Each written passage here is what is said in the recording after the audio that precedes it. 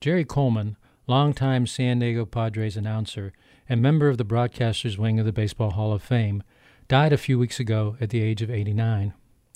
Before becoming a broadcaster, he was an infielder with the New York Yankees and played in 6 World Series.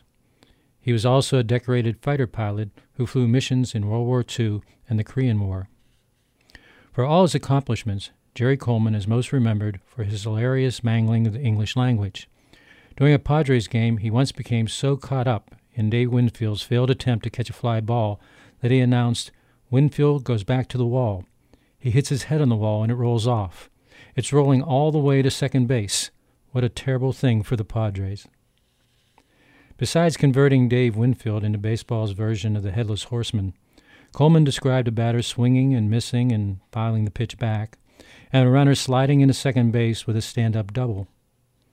After spotting a Padres pitcher warming up, he announced that the pitcher was throwing up in the bullpen, and once had a Padres outfielder racing back until he was under the warning track. For all of Jerry Coleman's delightful verbal blunders, he wasn't the only broadcaster of his generation to become popular by mangling the English language. Once, on Father's Day, longtime Mets announcer and Hall of Fame home run king Ralph Kiner wished all the dads in the listening audience a happy birthday. On another occasion, he announced that the Hall of Fame ceremonies would be held on either July 31st or 32nd.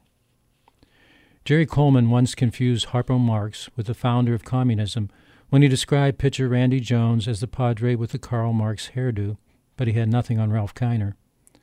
When Tim McCarver joined Kiner in the Mets broadcasting booth, Kiner introduced him as Tim MacArthur. At the commercial break, he compounded his blunder by telling listeners, "We shall return." When future Hall of Famer Gary Carter made his debut with the Mets, Kiner called him Gary Cooper, confusing Carter with the actor who played Lou Gehrig in the movies. I have a special place in my heart for broadcasters like Jerry Coleman and Ralph Kiner because I have my own problems with the English language. When I was growing up in Pittsburgh in the late 1940s and 1950s, I spoke a working-class dialect that, over the years, has become known as Pittsburghese.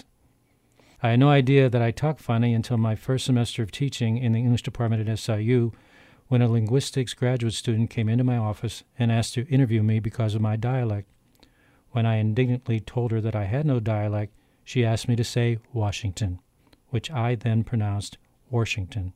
She asked again if she could interview me. My kids to this day like to remind me that when they were growing up, they'd often hear me ask my wife Anita, who grew up near Pittsburgh, looks cute in a babushka, and understands Pittsburghese, if I could have a sandwich for lunch. They also remember that I'd tell them to red up their rooms, wear rubbers because it was slippy outside, and not be so nebby about their neighbors.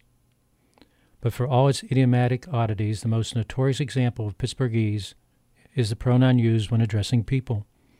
In standard English, the word is you, but in Pittsburgh, my generation said yuns, while the current generation says yuns.